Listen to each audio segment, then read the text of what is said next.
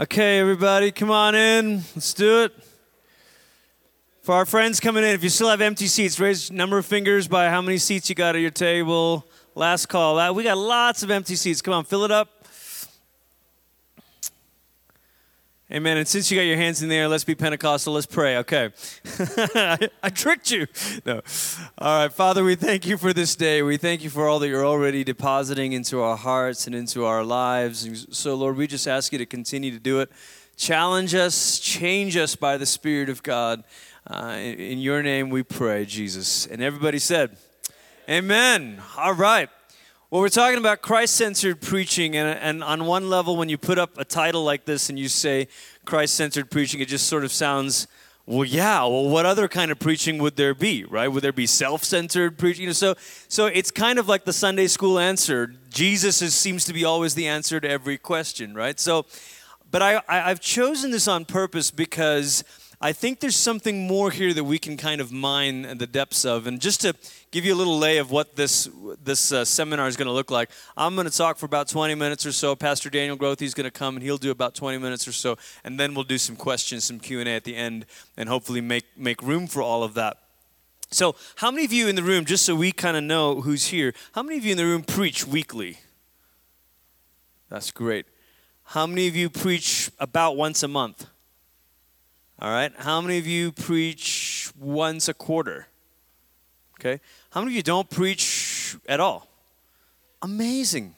I mean, I'm just fascinated that you're here in this seminar. So hopefully there'll be something for everybody, because I do think a lot of these things that apply to preaching. I'm not going to go into anything that's specific about public speaking per se, but I think a lot of the same questions that shape a sermon are the same questions that can shape a ministry design and things like that. So before we start, I want to show you a clip that is from a TV show, one of my favorites, called The West Wing. You guys remember The West Wing? And just clever dialogue and all of that. But this is one of those scenes. I mean, just remember, if you're ever discouraged about your church and having to preach every Sunday, and as Pastor Brady says, Sundays come around with alarming regularity. You preach a good one, then you got to do it again. Nobody's, patting you on the back. But imagine if you had to be the preacher where the president attended church, right? So this is the episode where President Bartlett and his wife are coming back from church and their critique of a sermon. Here we go. Hi, Charlie. How was church? It was fine. Stop it. It sucked. You're talking about church. Oh, like I'm not already going to hell. What was the problem? He feels the homily lacked panache. It did lack panache. It was a perfectly lovely homily on Ephesians 5:21. Husbands, love your wives as Christ loved the church and gave himself up for her. Yeah, she's skipping over the part that says, wives, be subject to your husbands as to the Lord. For the husband is the head of the wife, as Christ is the head of the church. I do skip over that part. Why? Because it's stupid. Okay. Husbands, love your wives as Christ loved the church and gave himself up for her, that he might sanctify her, having cleansed her by washing of water with the word, that he might present the church to himself in something. In splendor. And I have no problem with Ephesians. And anytime you want me to cleanse you with the washing of water, you know I'm up for it. Then what is your problem? Hackery. Oh. This guy was a hack. He had a captive audience. And the way I know that is that I tried to tunnel out of there several times. He had an audience and he didn't know what to do with it. You want him to sing Volare? It couldn't have hurt. Words. Oh, Words, God. when spoken out loud for the sake of performance, are music. They have rhythm and pitch and timbre and volume. These are the properties of music. And music has the ability to find us and move us and lift us up in ways that literal meaning can't. Do you see? You are an oratorical snob. Yes, I am, and God loves me for it. You said he was sending you to hell. For other stuff, not for this. You can't just trot out Ephesians, which he blew, by the way. It has nothing to do with husbands and wives. It's all of us. St. Paul begins the passage, be subject to one another out of reverence to Christ. Be subject to one another. In this day and age of 24-hour cable crap devoted to feeding the voyeuristic gluttony of an American public hooked on a bad soap opera that's passing itself off as important, don't you think you might be able to find some relevance in verse 21? How do we end the cycle? Be subject to one another. So, this is about you. No, it's not about me. Well, yes, it is about me, but tomorrow it'll be about somebody else. We'll watch Larry King and see who. All hacks off the stage right now. That's a national security order. Brilliant, isn't it? Yeah, you can clap, man. Why not? It's a great clip. We bring the lights back up. it's brilliant because here's someone who cares about words, and he says words, when spoken out loud, can take on the quality of music. It has pitch and timbre and meter, and he starts talking about all of this stuff, and it sounds really, really inspiring for a moment, and then you realize, I have to do this, right? But one of the things he says in there is he talks about the preacher. He says the preacher had a captive audience, and he didn't know what to do with it. Man! The task that we've been entrusted with as people who preach, people have come. And I'm under no illusions. We know they haven't come for us. Nevertheless, they've come. What will you stand up and say? How do you decide what to stand up and say? Is it a gimmick? Is it a trick? Is it the sort of thing that will maybe keep them coming back? How do we address the thing that they're really wanting to hear and know? This is his comment in there. He says, He missed a chance to say something relevant to their actual situation. Sometimes the word relevance, of course, gets kind of this bad rap because we think of relevance means you're a slave to the trend and you just got to do whatever is cool, whatever is trendy. But there's another way to think about this. Years ago, there's a theologian named Miroslav Volf. He's the chair of systematic theology at Yale Divinity School. Years ago, when he was doing his PhD, he studied under a legendary German theologian named Jürgen Moltmann. And Volf tells the story of trying to, as a young 20-something, to figure out what he was going to do his dissertation on. You know, here he is, he's studying under Moltmann. What am I going to write about? And Moltmann says to him, he says, find out what moves people and shine the light of the gospel on it. Find out what moves people and then shine the light of the gospel on it. If you just start with saying, well, this is my message, or this is what I want to say, or this is what I like, or this is what matters to me, you might end up in the place where you've got a captive audience, but that's not really what they want to hear. That's not really, you haven't shown them the bearing. Why I love that clip so much is Bartlett is saying, look, there was something in the text that's profoundly relevant to the questions people are asking, but he didn't know how to draw it out. That's a bad day for all of us. When there's something profoundly relevant in the text that people need to hear, but we haven't figured out how to draw it out. Now, I'm a novice like maybe like many of you, and so I'm not taking the posture this afternoon of saying, okay, here's how we've got it figured out. We don't have it figured out. But sometimes C.S. Lewis used to say, when he would write about theology, and he would say, look, I'm a novice when it comes to theology. His learning was all in medieval literature. But Lewis used to say, sometimes a fellow student can help another student out better than a teacher can or a professional can. You know that experience in class when you're like, I'm not going to ask the teacher a question because he doesn't know what it's like to not know. So sometimes a fellow student can be like, hey, I'm learning this too. I think what we're trying to do is. So I'd like to take that posture today as a fellow student of preaching to say, here's some things that might be helpful along the way. Find out what moves people and shine the light of the gospel on it. I want to use that as kind of our phrase that we work through today. One of the things that we can begin to ask is, okay, so what is the question that we can't shake? Sometimes, let's say you're doing a sermon on prayer. It'd be very easy to say, well, here's all the times prayer shows up in the Bible. Here's how Elijah prayed. Here's how Jesus prayed here. And you've got all of the little sort of Bible school clicking through the list of stories of prayer.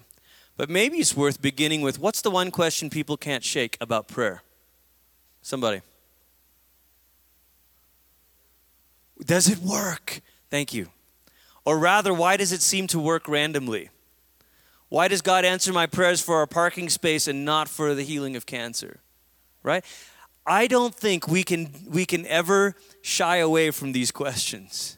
Because if we do, people sniff it out right away. They're like, you're not being honest. You've got a finely polished presentation on prayer, but you haven't asked the question that you know is gnawing us all on the inside. And so one of the ways to discover, how do I find out what moves people? Ask, what is the question we can't shake? Maybe another way to discover what moves people is, what is the longing that we can't name? What is the longing deep inside of us that people are having a hard time saying, I don't know how to put my finger on, I don't know how to name this, but something here is wrong. C.S. Lewis used to talk about the German word, the Sehnsucht. He said it's the feeling of longing that shows up every time you've been disappointed with a lesser joy. You know, you were looking forward to that summer vacation. And then you took the vacation and you came home and you're like, yeah, it's okay. The kids got sick and the car broke down. It's fine. It's good. It was good. Everybody has that feeling. The question is, what does that feeling have to do with the gospel? Everything. Because deep inside, we all have these longings that we can't really name, but that are hints at a transcendent kind of joy. Hints at a greater kind of hope. So there's something powerful about helping people name those longings. To say to them, I know why friendships and relationships are so hard, because what you really long for is to be fully known and fully loved.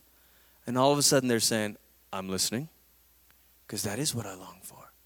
So you could talk about sexual ethics, and you could rail against the immorality of the world, and you could do a whole illustration about how terrible Tinder is and how depraved our culture is.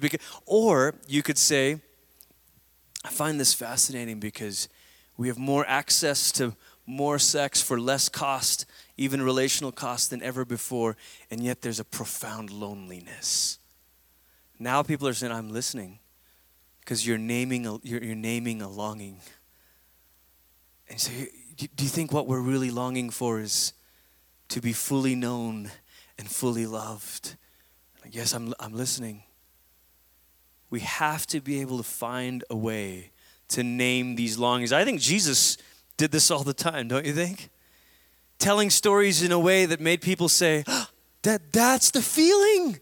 That's the thing. That's the thing I haven't known how to name. That's the nagging question I haven't been able to shake. Jesus would sometimes tell a story and then say, they'd ask him a question. He'd say, well, what do you think? How do you read the scriptures? And they'll say, well, I don't know. This is how I've been reading it, but is that right? Is that wrong? And he'll say, well, here's what's right. But begin by helping them voice the question that they can't shake. Name the longing that they can't fully name. I alluded this morning to the series that we did on Ecclesiastes. And again, Daniel was so great in kind of nudging us into doing a series that Brady and I probably would have never picked, you know. But along the way, we're discovering, that word for vanity is that Hebrew word havel, which means emptiness or breath. It's related to the name for Abel, because his life was just a breath. And so it was an opportunity to talk about all the things in life that seem so good or seem so bad, and yet are nothing but a breath, a mist, and a vapor. I remember the first week of the series, we talked about all of the tasks that we do only to do them again the next day. I'm talking about laundry, y'all. I'm talking about the dishes. I'm talking about sweeping the floor under the dinner table after the kids every night. It's like, I am doing this meaningless task that is complete only for me to do it again tomorrow. All of a sudden, people are saying, is that okay to say? Is that okay to say? One of the things that Ecclesiastes allowed us to do was to sort of confront the myth of optimism. Anybody seen the Lego movie? I got kids who've seen the Lego movie. It's so great because the propaganda in the movie is everything is awesome, right? Everything is awesome, you know. And to be honest, sometimes that's what people feel they get from church. It's like their lives are not like that, but they come on Sunday morning and what they hear is like, everything is awesome. Through you, I can do anything. And they're like, no, I can't. I'm facing a terminal disease that I don't know how to change. I'm facing a situation at work that I don't know how to get out of. I'm facing a marriage that I don't know if it's going to survive. So if we can't help them name those longings and give voice to those questions, where are they going? Not to us. So Ecclesiastes for us was a chance to challenge the lie of optimism to say, is it really awesome? And you could see it on people's faces. They're like, really? Am I allowed to say that? I thought I always had to say that I'm blessed, brother. You mean it's okay to say that sometimes life feels like it's empty and vanity and breath? Yes, it is. Find out what moves people. Sometimes it involves articulating the questions they can't shake, the longings they can't name. I want to show you one more clip. This is also from The West Wing. The setting is a political debate, so just set aside the actual content of the debate. I know some of you might fire you up because we're in that season. But the point of this clip is about resisting the temptation to be overly simplistic. So this whole thing is about, in debates, they say, in presidential debates, you need a 10-word answer. You need a 10-word answer because a 10-word answer is buzzworthy. That's the stuff. And sermons, the temptation with sermons is to have a string of 10-word answers, right? So watch this clip. Senator Ritchie, many economists have stated that the tax cut, which is the centerpiece of your economic agenda, could actually harm the economy. Is now really the time to cut taxes? You bet it is. We need to cut taxes for one reason. The American people know how to spend their money better than the federal government does. President, your rebuttal.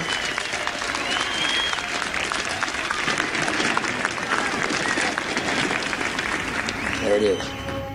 What the hell? He's got it. That's the 10-word answer my staff's been looking for 2 weeks. There it is. 10-word answers can kill you in political campaigns. They're the tip of the sword. Here's my question. What are the next 10 words of your answer? Your taxes are too high, so are mine. Give me the next 10 words. How are we going to do it? Give me 10 after that. I'll drop out of the race right now. Every once in a while, there's a day with an absolute right and an absolute wrong. But those days almost always include body counts. Other than that, there aren't very many unnuanced moments in leading a country that's way too big for 10 words. I'm the President of the United States, not the President of the people who agree with me. And by the way, if the left has a problem with that, they should vote for somebody else. What are the next 10 words after that? And what are the next 10 words after that? Sometimes it's enough to say to a person, look, there is complexity to this issue. There's mystery to this issue. There's mystery to this question, but I want to give voice to it. Now, the rest of the quote. Find out what moves people. Shine the light of the gospel on it. A couple of simple questions that might help us with this. First of all, what are you leaving them with? How often do our sermons leave people with the message, try harder? Try harder. So a sermon is motivational, a sermon is inspirational, a sermon is informational, whatever. The bottom line is we're leaving them with try harder. Try harder. Just, hey, if you would just. Is that shining the light of the gospel? I would say no. Maybe another question you could ask is, who are you leading them to? At the end of it, who are we leading them to? Possible answers? Myself, because now they know that I'm the expert, and they should just trust me and sit down and be quiet and give more money, right? Or I'm leading them to the church. Just come on to the church. Who are we leading them to? What makes a sermon any different from advice or a pep talk? Maybe the question that we can kind of reflect on a little more is to say, okay, so what do we mean by the gospel? Because there's lots of ways of saying this, and there's lots of ways of saying, the gospel this, the gospel that. I always think about the scene in Nacho Libre where he says, the brothers don't think I know about the gospel, but I do, And there's always this thing of, what is that? What do we mean when we say the gospel? I want to say this. That when we speak about the gospel, we're speaking about Jesus. The most simple way to say, what is the good news that God has for the world? It's Jesus. It's Jesus. And so that means to shine the light of the gospel on an issue is to eventually reveal Jesus, is to ultimately reveal Jesus. That at the end, we may have started by talking about your longing for intimacy, or your longing to be known, your longing to be loved, or your longing for companion. We may have started out that way, but in the end, where we're going to end up is what we want is for them to see Jesus, to reveal Jesus. Again, this is something Jesus does about himself, right? You think about in Matthew, he constantly says, you've heard it said, or Moses said, but I say unto you. The final word is always Jesus. Even the way the story of the scriptures are structured, the Bible begins with a very colorful story, you might say, in the Old Testament. Because God meets the human race where they are in their mess. But Whatever is being said about violence or about morality or whatever in the Old Testament is still not quite the final word. Jesus becomes the final word on every issue. And so what we're trying to do all the time is to drop people right in the middle of this thing and to say, look, I'm giving voice. I'm naming the thing that moves you, the question that you can't shake, the longing that you can't name. I'm giving voice to it, but we're not going to stay there. We're going to find our way to say, now how is Jesus the Word of God on this issue? How is Jesus the Word made flesh on this? What does Jesus do with our longings and our questions? The gospel, I would say, begins with Jesus, but actually draws us to the Father and to the Spirit. And so if we were to kind of flesh this out more specifically, we'd say it like this. The gospel reveals the love of the Father. The gospel points to the finished work of Jesus. And the gospel leads to the ongoing work of the Spirit. Now, I'm going to leave that up there and just say a bit more about this. If we're looking for ways to say, how do I know this sermon has really shown the light of the gospel on it? One of the things you can say is, has it revealed the love of the Father? I was talking with a friend he's a pastor in a very secular urban city in another part of the world, a massive city. And he said, it occurred to me how few people really get that the Father is a good Father. Do you know there's a way that we can preach and we can be so passionate about a subject, but unintentionally the taste that we've left in people's mouth is that the Father is an angry Father. And so it's really good to ask yourself, what am I leaving people? Are they getting a picture here of the love of the Father? Or are they getting a picture of God is just that school teacher that wants everything perfect and right. But secondly, at some point, the gospel needs to point to the finished work of Christ. Because everything we're going to call people up to, they're going to say, well, I've fallen short. And we're going to say, yes, and thanks be to God for Christ Jesus. And we're going to say, Jesus has done this. Jesus has lived this. Jesus has carried the weight. Jesus is the light of the world. And to be in Christ is to say that whatever is true of him is true of us if we are in him. And so it's only because he's the light of the world that we are the light of the world, and on it goes. It's powerful. Now, if you listen to, there's a whole stream, especially in America, of kind of the new Reformed movement. There's been wonderful contributions from it. But from my perspective, one of the places where it might be incomplete, if I may be so bold, is that it stops right there. And you sometimes hear truncated versions of it. You sometimes hear people say, the law says do, but the gospel says done. Actually, that's not quite right. Because the gospel doesn't just say done. The gospel also says go and do likewise. Go and sin no more. As you have received, freely give. The gospel says a lot of do, but it comes very differently. The gospel doesn't just fall apart without the work of Christ. The gospel also falls apart without the work of the Spirit. And sometimes in our zeal to sort of say, the gospel's all about what Christ has done, we're forgetting we worship the Father, the Son, and the Holy Spirit. And so if the gospel is God at work, then it's not just the Son at work. It's the Father at work, and it's the Spirit at work. So we can't stop short by saying, well, praise the Lord, everything God wanted you to do, he's already done. And then people say, great. So is this just is Sunday morning all about just being assured of salvation? Is it just about assurance? Or is it also about empowerment? When the New Testament speaks about salvation, it speaks in two very prominent words. It speaks about freedom. Anytime you read about salvation in the New Testament, you're going to read about language of freedom. You're going to read about the Exodus language, being freed as Passover language. There's a major freedom theme that's connected to salvation in the New Testament. But the other theme that's connected to salvation is the word power.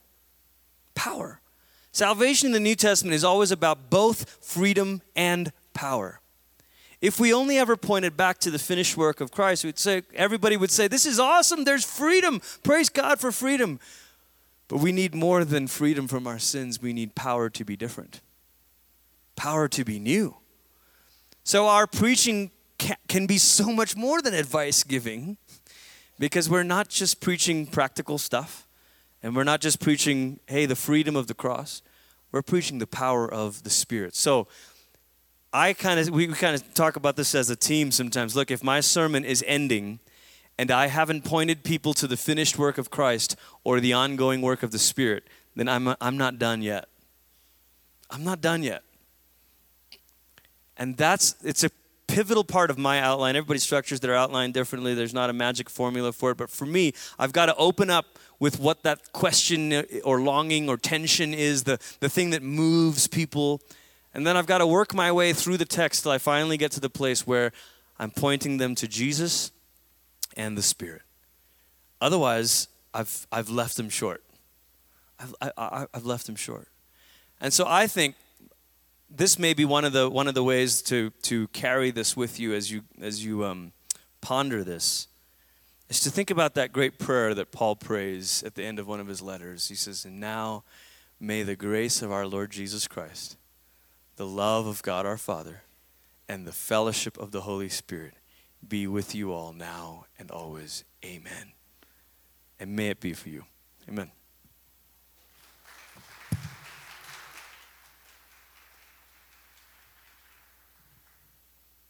Thank you, Glenn. I'm Daniel Grothe. The New Life Friday night pastor. We meet right here in this room on Friday nights. And I've been here a little over 10 years and love this place and love to sit and think through and talk through and pray through what it means to preach Jesus Christ. And so let's talk a little bit more about that. I heard a story of a 5-year-old boy, and he grew up the only son, the only child of older parents. And the parents they had him sort of later in their lives, and they didn't have a very great marriage. They were great people, both of them individually wonderful people, hardworking people, just salt of the earth kind of people, but they didn't know how to be married together. And so they fought.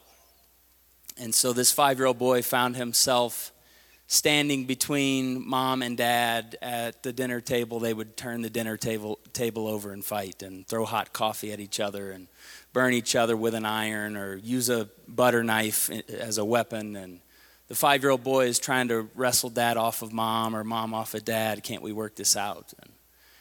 And so that 5-year-old boy would lay in bed at night and he would cry himself to sleep, and he would say, "I just want a happy family, God. His parents never went to church. He didn't go to church, but he just, something in his very being said, this is not right."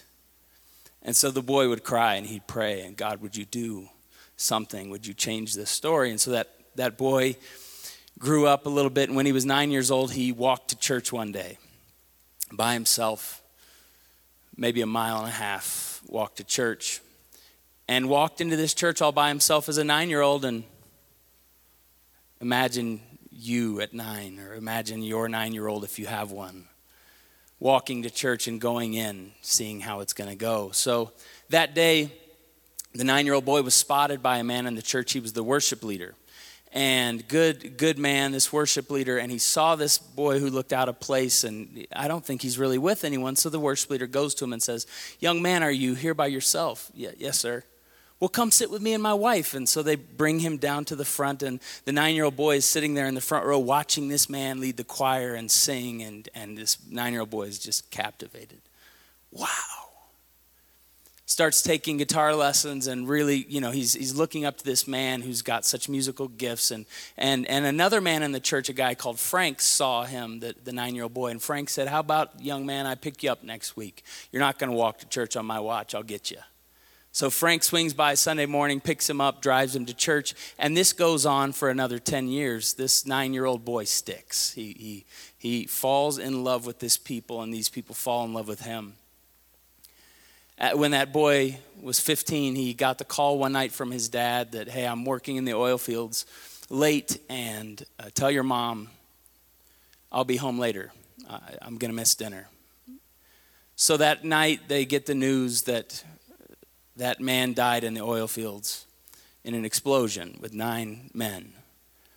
So the knock on the door from the police officer, "Young man, ma'am, would you please sit down? We've got some news. So he's now with his mom, still in the life of this church, grieving, sad. And then he's a sophomore in college and he gets the phone call. He's out traveling, doing some music, gets the phone call. You need to come home, your mom's not well. Turns out she has a brain tumor and she dies very shortly thereafter. Now he's by himself.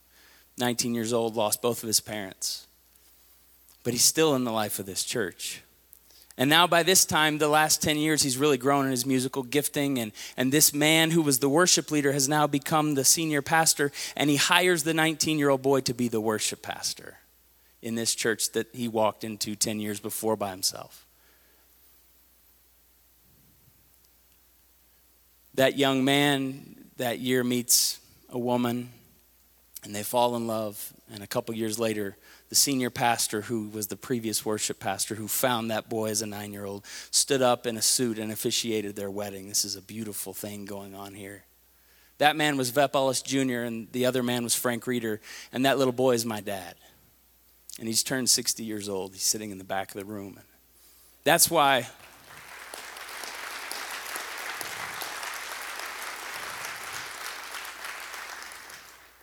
I love the church.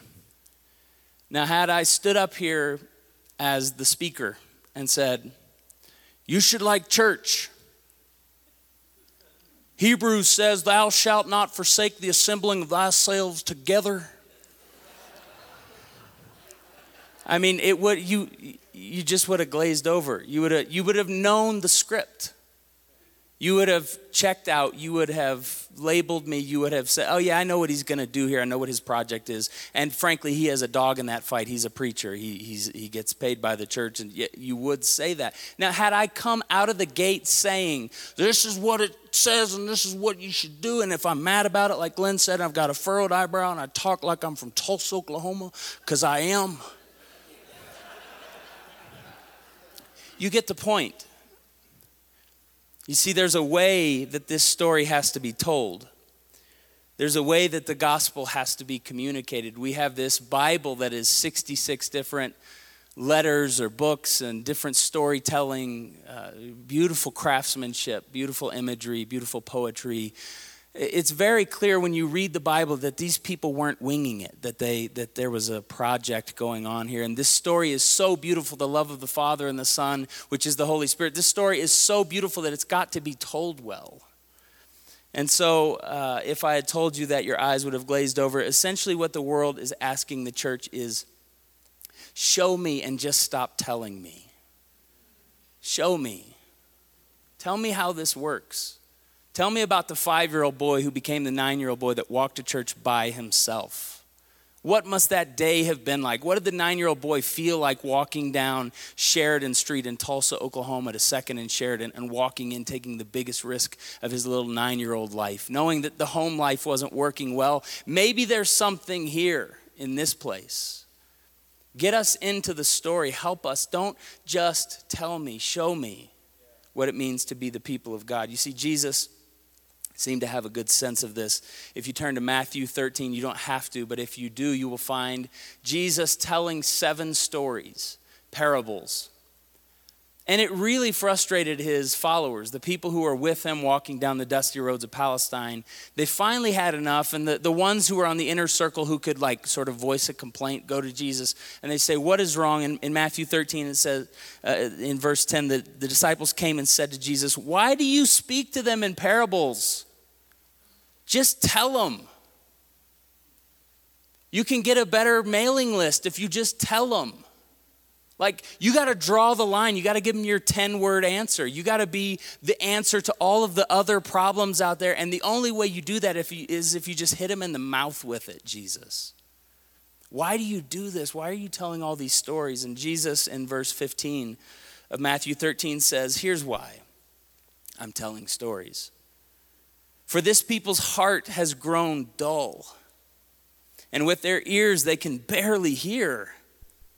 And their eyes, they've closed them, lest they should see. Like they're doing this on purpose, lest they should see with their eyes and hear with their ears and understand with their heart and turn so that I could heal them. Jesus says, I'm telling stories because their hearts are dull and their eyes, they're closing them, and their ears, they've plugged them up because they just don't want to hear. You see, the reality is we all have carefully constructed defense mechanisms around our hearts for the purpose of keeping us impervious to the grace of God. We don't really want to deal with God. We want to go hide. Just like we did in Genesis 3, we want to run off and hide. And so Jesus he tells several stories in Matthew 13. The kingdom of heaven is like a merchant in search of fine pearls. The kingdom of heaven is like treasure hidden in a field which a man found and he covered up. The kingdom of heaven is like leaven that a woman took and hid in 3 measures of flour till it was all leavened. The kingdom of heaven is like a grain of mustard seed that a man took and sowed in his field. The kingdom of heaven may be compared to a man who sowed good seed in his field. The kingdom of heaven is like a net that was thrown into the sea and gathered fish of every kind. It drove the disciples mad because they just wanted to be told. Because it's so much cleaner that way. It doesn't require our imaginations. It doesn't require our faith. It doesn't require us living into a different reality. It doesn't cost us anything when we're just told. But when we're provoked, when our imaginations are engaged, when we have someone come along who tells us a story like this that makes us ask ourselves the question, what would I do had I seen the 9-year-old across the church that morning? Would I have gone to him? Or would I have assumed it was someone's boy or whatever? I'll let someone else take care of it. You see, stories provoke us. Stories make us ask ourselves the questions. Stories make us locate ourselves within that story and see what part we would have played. And I think Jesus understood this. And I think maybe to preach Jesus is to preach in the way that Jesus preached, which is to learn to invite people into the story. What Jesus was doing with these parables was opening a window to another world, another reality, a different account of things to then help us make a decision. Jesus, what happens, the question becomes, what happens when Jesus tells these stories? Well, we're told about the story of this guy, Levi, who was a tax collector. And to be a tax collector in that day, many of you would know this. So to be a tax collector in the day, Levi's a Jewish guy. But he's working for Rome. He's in the motherland. He's in Jerusalem. But he's got to send money back to the empire that rules them, the occupying force. So Levi, he's the tax collector, and let's just say that he's got to send Rome $500,000 worth of taxes this year because that's his quota. So what you do is, if you're Levi, you actually have to pay up front. You send Rome the $500,000 before you collect any of it. But then once you do pay your bill to Rome, you're off of their books and you're fine. So if you want to go raise $1.2 million in tax revenues, you can, which means you have a really great life. And so Levi is working people over. He is fleecing old women. He's taking their money. He's saying, this is what you owe me. This is your portion. And he's doing it with a straight face and with a smile, and he's shaking hands and he's kissing babies. Levi is just going among the people, but they know he is dirty. But they still have to do it. So they're giving them the money. And then this guy who's walking down the dusty roads of Palestine, who's doing all these wonderful miracles, he says to this punk, Levi, hey, come here, follow me. You're mine now. He just ripped my grandma off. Why would you call a scoundrel like that? I mean, this casts Jesus in a completely different light to these people. But Levi, as you read the story, he's listening to all of these parables that Jesus is telling. He's following Jesus down the roads. He's going into homes and sharing meals. Maybe he was there the day when the woman who was caught in adultery was on the ground before Jesus, and Jesus has this really decisive moment. It could go either way. And yet he watches Jesus restore her and dignify her and say, where are your accusers? Now go and sin no more. He restores her back to her life. And Levi's taking notes. He's watching this one, listening to the stories. Well, what you find out is that Levi becomes Matthew, who wrote the first gospel in the New Testament. So apparently following Jesus and listening to his stories is a training in righteousness over the long haul. It takes some time. It's not as efficient as just telling people, but it is provocative, and it does somehow hook into our souls and mess with us over the long period of time. And following Jesus and listening to his stories, we see Levi's become Matthews. And so what I want to suggest to us today is the people who have been entrusted with this story. I mean, there's a lot of good church people today who are out working as tax accountants, and that's beautiful. And they're out working as school teachers, and that's beautiful. And we've got lawyers, and they're doing their work, imaging Jesus in the world. But we have been entrusted with this story. This is the peculiar place that we find ourselves. And so the question is, if this is the story for us to help tell to the world, how are we telling the story?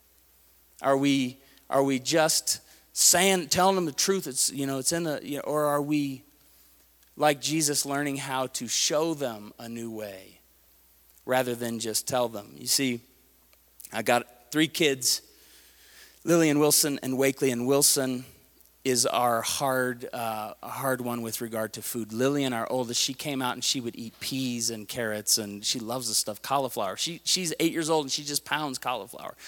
What a gift. I mean, then Wilson came along, and he hates everything. Anything, you just put it on the table and you see his face wrinkling up, and he starts gag reflux, and he makes us work at dinner time. Frankly, sometimes it just drives me nuts. But Wilson is the guy who's making us work for it. What happens, though, is Wilson gets up and we'll have smoothies for him. But what Wilson doesn't know is that everything that he tells me he hates, I put in the blender before he's awake. And I cram lettuce in there, and I cram cauliflower, and I put squash and zucchini, and then you put a little sugar in there. And he comes down and he drinks it, and he thinks, see, why don't you just feed me this every night at dinner, because I love this. And what I want to tell him is, it's the same stuff I tried to feed you last night.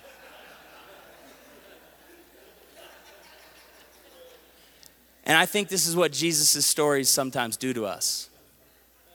They sneak up on us. We don't know what he's doing with us, but somehow we're drinking it, and somehow we're being changed, and it's nourishing us, and it's healing us, and it's making us right. And sometimes we act like we don't like it. It's just hard to follow Jesus and all. But he comes with these stories, and he's blended up the truth, and he's somehow getting it into us. And I think we ought to be these kinds of storytellers where, as Emily Dickinson, the great poet, says, tell all the truth, but tell it slant. For the truth must dazzle gradually. It doesn't always work to just hit people in the mouth with truth, because you have to kind of tell the truth, but tell it angularly, sneak up on people, tell it slant, because the truth must dazzle gradually. If we were to try to look at it face on, sometimes it would overwhelm us, but Jesus comes and scatters stories, and we preachers, we people of God scatter stories. And we look up 3 years later and we find some people who we met 3 years before who were Levi's, but now they're Matthews. So today, I just want to invite you. I want to invite you to a great heritage of storytellers in the gospel story. Nathan the prophet comes to David, King David. And David's got a really great thing going on in the kingdom. He's got an airtight. He just sort of brought the 12 tribes together, united the monarchy. It's really going well, but David has this issue. He's got this thing going on with a woman called Bathsheba. Nathan the prophet comes along, and what does he do? He tells him a story. Hey, David, guess what? How you doing, man? It's good to see you. Hey, there's a story. There's this rich man and this poor man. And the rich man, he's got just flocks everywhere, and he's got deep pockets, and the economy's been good to him. And then there's this poor man. He's got one little sheep, a little ewe lamb. But he loves this ewe lamb. He doesn't go anywhere without this ewe lamb. And he brings this ewe lamb into his house at night, and he's so thankful for the one little gift that he has. But then the rich man has a friend come in town, and he's got to throw a great banquet because he's got to keep all of his appearances. And so what does he do? He goes and he takes the ewe lamb from the poor man who absolutely loves this one lamb that he has. And yet the rich man has this massive herd and this flocks and these deep pockets, but he just has to feed his friend with that poor man's one precious ewe lamb. And David, he burns with indignation. What is going on? This man must be settled up, and his accounts must be. And Nathan says, you are that man. And David falls on the ground and he repents. You see, Nathan, anticipating the ministry of Jesus, says, look, you got to tell the truth, but sometimes you have to tell it slant because it sneaks up on you, it explodes on you. Parables are truth bombs. You tell the story and Jesus walks away, and 3 days later, the guy who heard it is walking down the roads and goes, wait, he was talking about me. And so this is an invitation for us to be the people who learn continually how to show people and help people live into this story rather than just hitting them in the teeth straight with truth that must dazzle gradually. Glenn?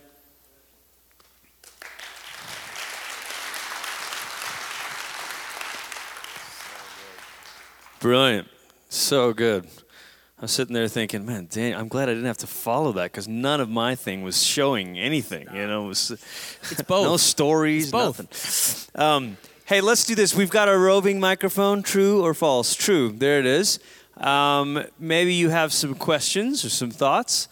We're going to have our facilitator hang on to the microphone, though, because we're preachers and we like to be in control like that. But yeah, okay, so just raise your hands, get their attention, and you can direct it to either of us, or we'll both try to jump in where appropriate. Anybody? Man. Yeah. Yeah, right here, up front. There we go.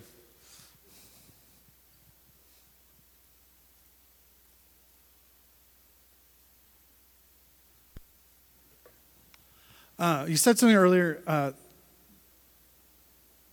Glenn. Sorry, my nose here. Oh yeah, right there too. You said something earlier about talking about the finished work of Christ and talking about the power of the Spirit. So, but I'm trying to remember what the statement was that you were more of a clarifying question before I actually asked my real question. But yeah, I said if I'm not pointing people to the finished work of Christ and the ongoing work of the Spirit, then I haven't finished my job yet. Okay, and so it seems like with that, because with talking about like the kind of like the neo-reform kind of movement, settling on just the finished work of Christ. And on the flip side, it could be also if we focus just on the ongoing work of the Spirit without the finished work of Christ, it's the opposite problem. So it's kind of both and. So if I miss one, then I've missed both completely. Totally agree. Sweet. Yeah, and it's probably not right to divide up the Trinity in such ways anyway. No? Yeah. Oh. Just kidding.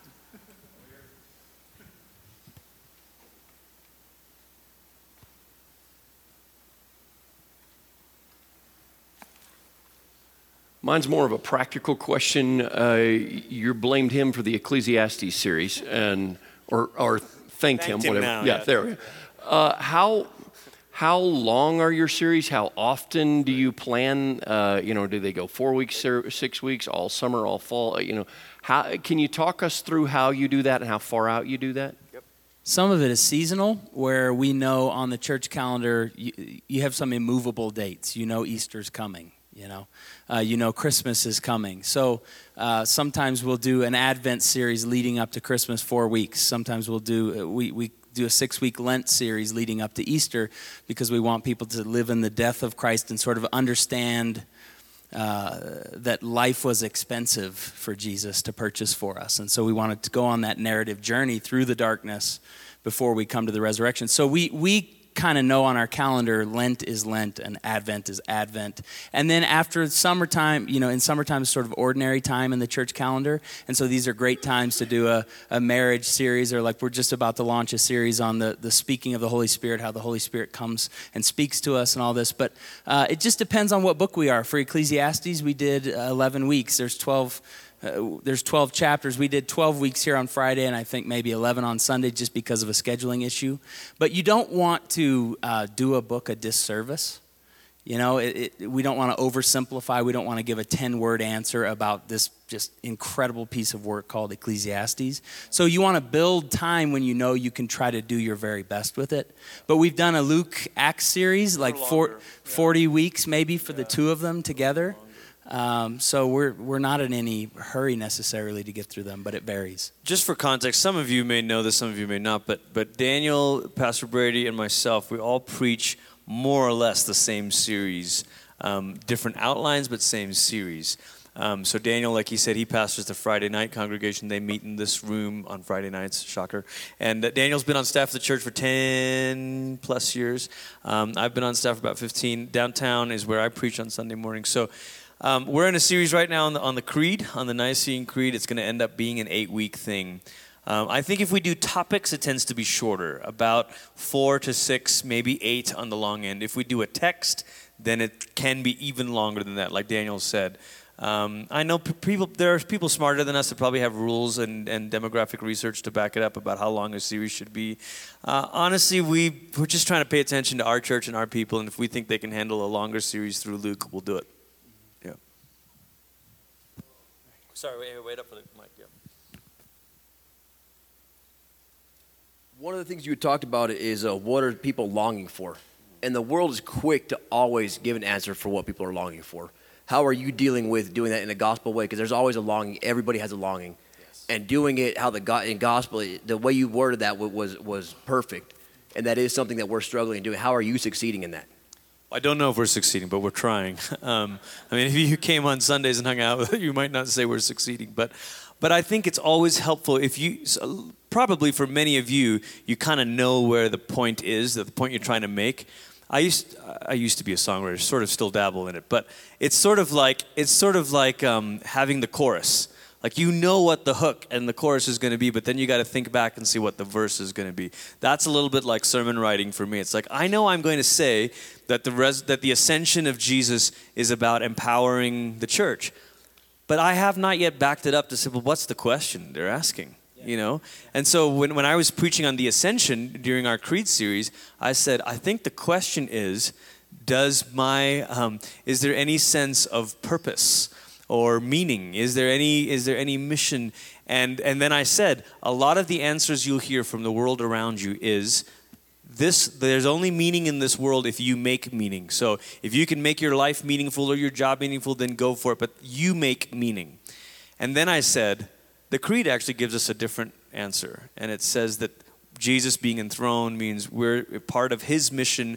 All of a sudden, our meaning is being made by someone who's bigger and more interesting. So it's helpful not only to identify the question, but to identify the alternate narrative, the alternate script. We're talking about stories, right? What's the alternative story or narrative that they're hearing, and then what is the narrative of the gospel say? And the way to find that out is to walk the neighborhoods. As one great preacher said, I don't preach. George Arthur Buttrick, he was kind of the preaching seat of the Presbyterian Church in the 40s, 50s, 60s in New York City. And just a wordsmith all day long. And he would say, I never preach a sermon without walking the neighborhood. Because I can think I know what the people are thinking. I can think I can project sort of their longings onto them. Yeah. But you got to get to the street level. You have to walk the hoods and listen to people and know their children and know their struggles and know their. So then I can actually say with clarity, yes, this is the longing of the people. This is the counter narrative. And now here's what the gospel says to that. Yep. Great question. Amen. Back in the back, maybe you can grab this lady on the way.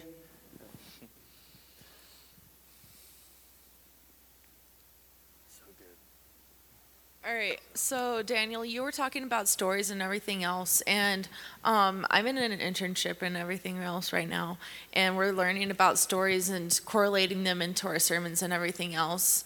How can we actually correlate a personal story with the Bible? Yeah. Well, the Bible says be generous, right? We would all open the Bible and say, gosh, we probably can't spend all of our stuff on ourselves. Like the Bible, give, be generous. Leave the edges of your fields. Biblically, we could say that there's an overarching theme in Scripture of generosity, summed up in Jesus Christ who gave everything. So I could stand up and just say to my people, you got to be generous because the Bible says it. And that's true. But I see... Any of you preachers know, you see when people glaze over. You can feel when you've lost a room. Or maybe it's just me, but I just think, man, something's got to change here. Happens to me every Sunday. And so, after having lost enough rooms, you go home and you say, I'm not going to do that again. So what are the common threads of me losing the room? And then I'm going to avoid that. So what I try to do is, if I know that the Scripture says be generous, and that's an overarching theme, I am constantly spending my week saying, Holy Spirit, what is the story? Yeah. How do I provoke people into this? How do I demonstrate? How do I show them?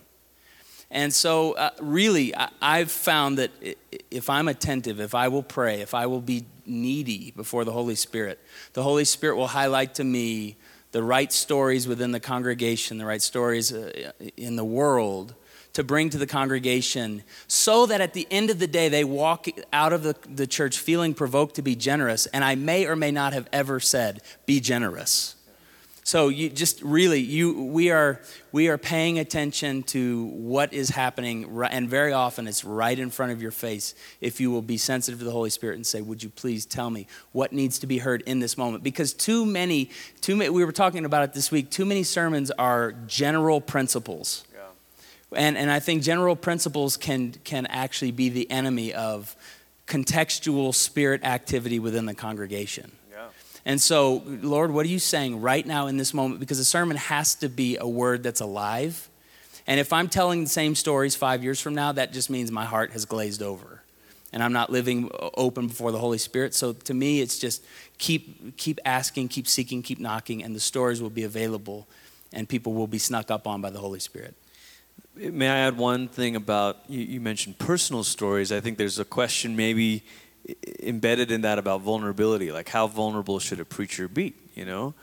I think you have to determine that. I mean, there are situations I know where pastors are vulnerable about a struggle that is going on in real time. Where it's like, no, this is a live issue right now, and I'm dealing with doubt, or I'm dealing with discouragement, or, you know. I'm not sure that's always the most helpful way to do vulnerability. Publicly. Someone said that to me once. They said, Glenn, all of your personal stories are after the fact. They're like, yeah, you talk about when you struggle with this or this or this, but it's always in past tense. And I said, well, a sermon is not a reality show. Like, this isn't voyeurism TV, baby. Like, you don't need to know, like, all the, right? So there's a line that you're blending between, I want to be vulnerable, but I also want to be helpful. Yeah. That's good. Great question.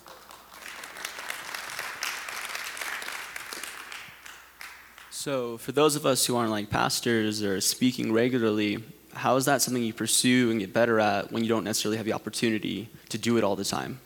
Yeah, that's a great question. And we live in an age that has thrown us a fat pitch down the middle to do this well. It's called YouTube. It's called iTunes University.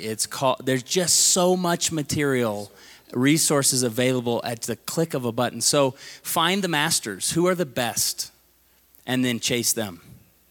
And, who tells a story well? When I'm talking to young teachers who are kind of new to the thing, I'll take them to a Walter Brueggemann video on the Lament Psalms. And it's 5 minutes, and he brings out the Lament Psalms, the Psalms of vengeance, like the most egregious of the, like dash their teeth against the rocks, throw their babies off the cliffs. Like this is actually in the Bible, And so we for maybe good reason, sometimes we don't really read those publicly. We're a little scared of them. Well, Brueggemann takes 5 minutes and he tells us about the vengeance psalms, but it's this whole thing. He's jangling a watch in his hand the whole time. And he slows down and he gets louder and he speeds up and he's a master. In 5 minutes, he makes the vengeance psalms, makes a case for them to be a part of the church's life. So just all of that to say, there are people out there who've spent 50, 60, 70 years doing what you want to do, and they are ready to give you the wisdom they've fought to earn if you will mine it out from them. Yeah. So maybe you and I can have a sidebar afterwards, and I can give you a few people to chase, and we can talk about what your interests are, and then go for it. And a story, Daniel, You'll like this. 7 or 8 years ago, when I was making the transition from being a worship leader primarily to being a pastor that was preaching, I sat down with a gentleman in his 60s was like a mentor to me and does a lot of leadership coaching. He was like, Glenn, I love you, but are you sure? He's like, are you sure you want to be a preacher? He's like, you're a pretty good worship leader. And I was like, no, there's something, And so he said, it was kind of like, all right, But what he said to me is, he said, take low-cost probes. Meaning, don't quit your day job. Don't go full on, like, I'm jumping out of the boat, Jesus, I'm walking on water, I'm going to be a pastor tomorrow, Incremental until you have to make changes in your life to keep up with the blessing and the call and the faithfulness. Does that make sense? So literally, because he said to me, he said, how often have you preached in a year? And at that time, Aaron Stern sitting in this room, I was the worship leader for the Mill College Ministry, and I would preach maybe a handful of times a year because Aaron's a fabulous preacher. And so I said, maybe 2 or 3 times a year. And he said, yeah, that's not enough to know if you really want to do this every week. Yeah. And so he said, why don't you, over the next year, while you're still employed as a worship leader, why don't you take every opportunity within reason that you can say yes to speak? So I literally spoke to a homeschool moms group. I spoke to an FCA group at the Air Force Academy. I spoke to a group of 3 people who wanted to be aspiring writers. I didn't know anything about writing, but I said everything. Anyone who would listen. I said yes. And you have to practice. There is no substitute for that. Reps. Great question.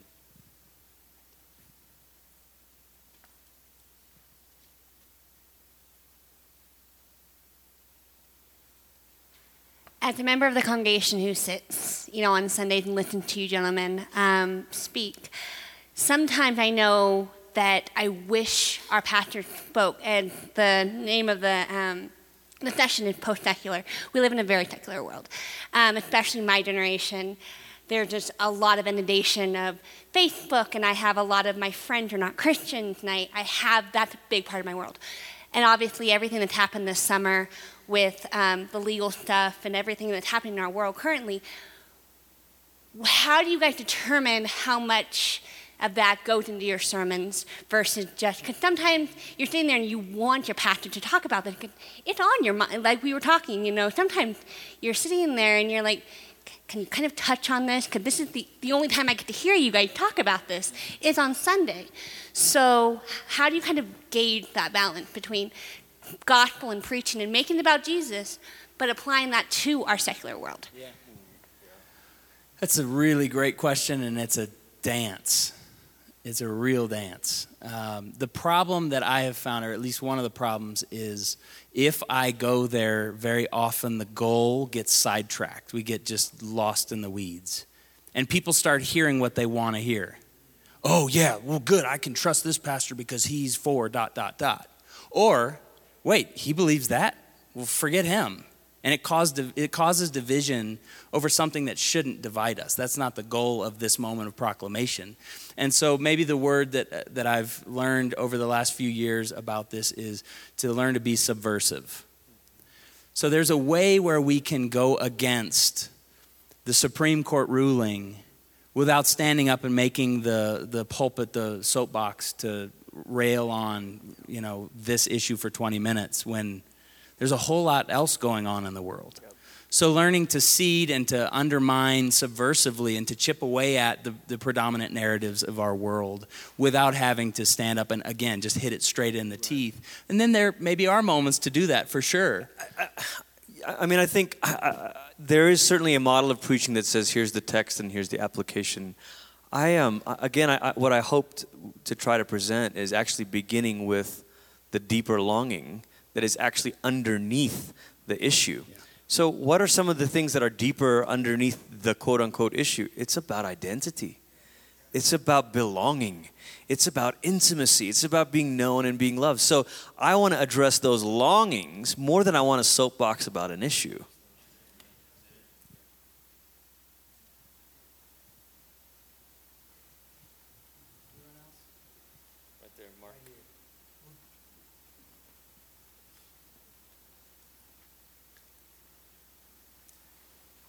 I guess this is not really a question, but a thought that came to my mind that I really appreciate what you were saying about if we're told, it does not require us to engage our imagination. And as I was thinking about that, I was like, if our imagination is engaged, we're participating. Yes. And we often hear about that in worship, that when we go to church, the congregation is supposed to participate. Yeah. So here in the sermon, here is where the congregation is participating. Yeah. Yeah. They're participating as their imagination is engaged. And if their imagination is engaged, they are invested in, and when they're invested, it's more likely the heart will change. Yeah. That's a great point. A couple years ago, about a year and a half ago, I built a library in my house, or I was undertaking building a library in my house. And now, I'm not Mr. Bob Vila. So 10 years ago, I didn't own a hammer. And so now I'm getting better, and I'm working on stuff, and I've bitten off some smaller projects and finished them, and they look good. So I wanted to do this big project. Well, I got kind of stuck in a critical moment in the project, and I called my friend who is Mr. Bob Vila. And I said, yeah, not literally. I said, hey, here's the situation. I FaceTimed him, and I was holding the phone there, and I was showing him the issue. And hey, look, you see it. Just tell me what to do. And he said, I'll be right over. And he came over, and he spent the next couple hours with me in it so that next time I meet that issue, I don't have to call him. He showed me. And in showing me, he taught me how to do it. I learned. But if he had just told me, it probably wouldn't have worked. And had he just come over and done it and said, Daniel, you can take your wife out to dinner, I wouldn't have learned anything. So you're right. The engagement, the participation, let's walk with them. Let's walk together as we all learn how to be the people of God. Great point. Tim, can you throw this back on the screen? I'm reluctant to show anything like this because, we're all figuring this out, fellow students, right? So I'm letting you look at my worksheet, basically, okay? Daniel and I have talked about this. We have very different ways of organizing sermon content, and you can tell Daniel is a brilliant storyteller and thinker, and he weaves so much truth into that way. I'm a little bit more of I need sections, you know? So I always try to start with this attention/tension. Like, how am I getting their attention in the beginning of this talk? Because again, the first 5 minutes, captive audience or not, right? What's the tension? That's where the longing and all that stuff comes in. Then the teaching part, the text context, it's like, okay, so what does the text really say? And then, this is why you made me think of it, Mark, is the word participation. I think application is a fine word, but I love the word participation because this is the thing of, where am I in this story? Who am I in this story? Am I Paul? Am I the pilot of the ship? Where am I in this story? How do I join in, right? And then after the participation, then comes the gospel. So where's the gospel moment? And for us at New Life, all of our services always end with the table. So for me, it's helpful for me to think of an invitation.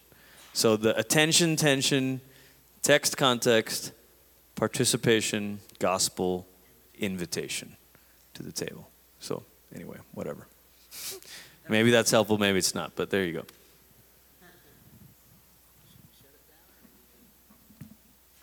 One or two more? Anybody? Well, thanks for coming. Let's pray. Yeah.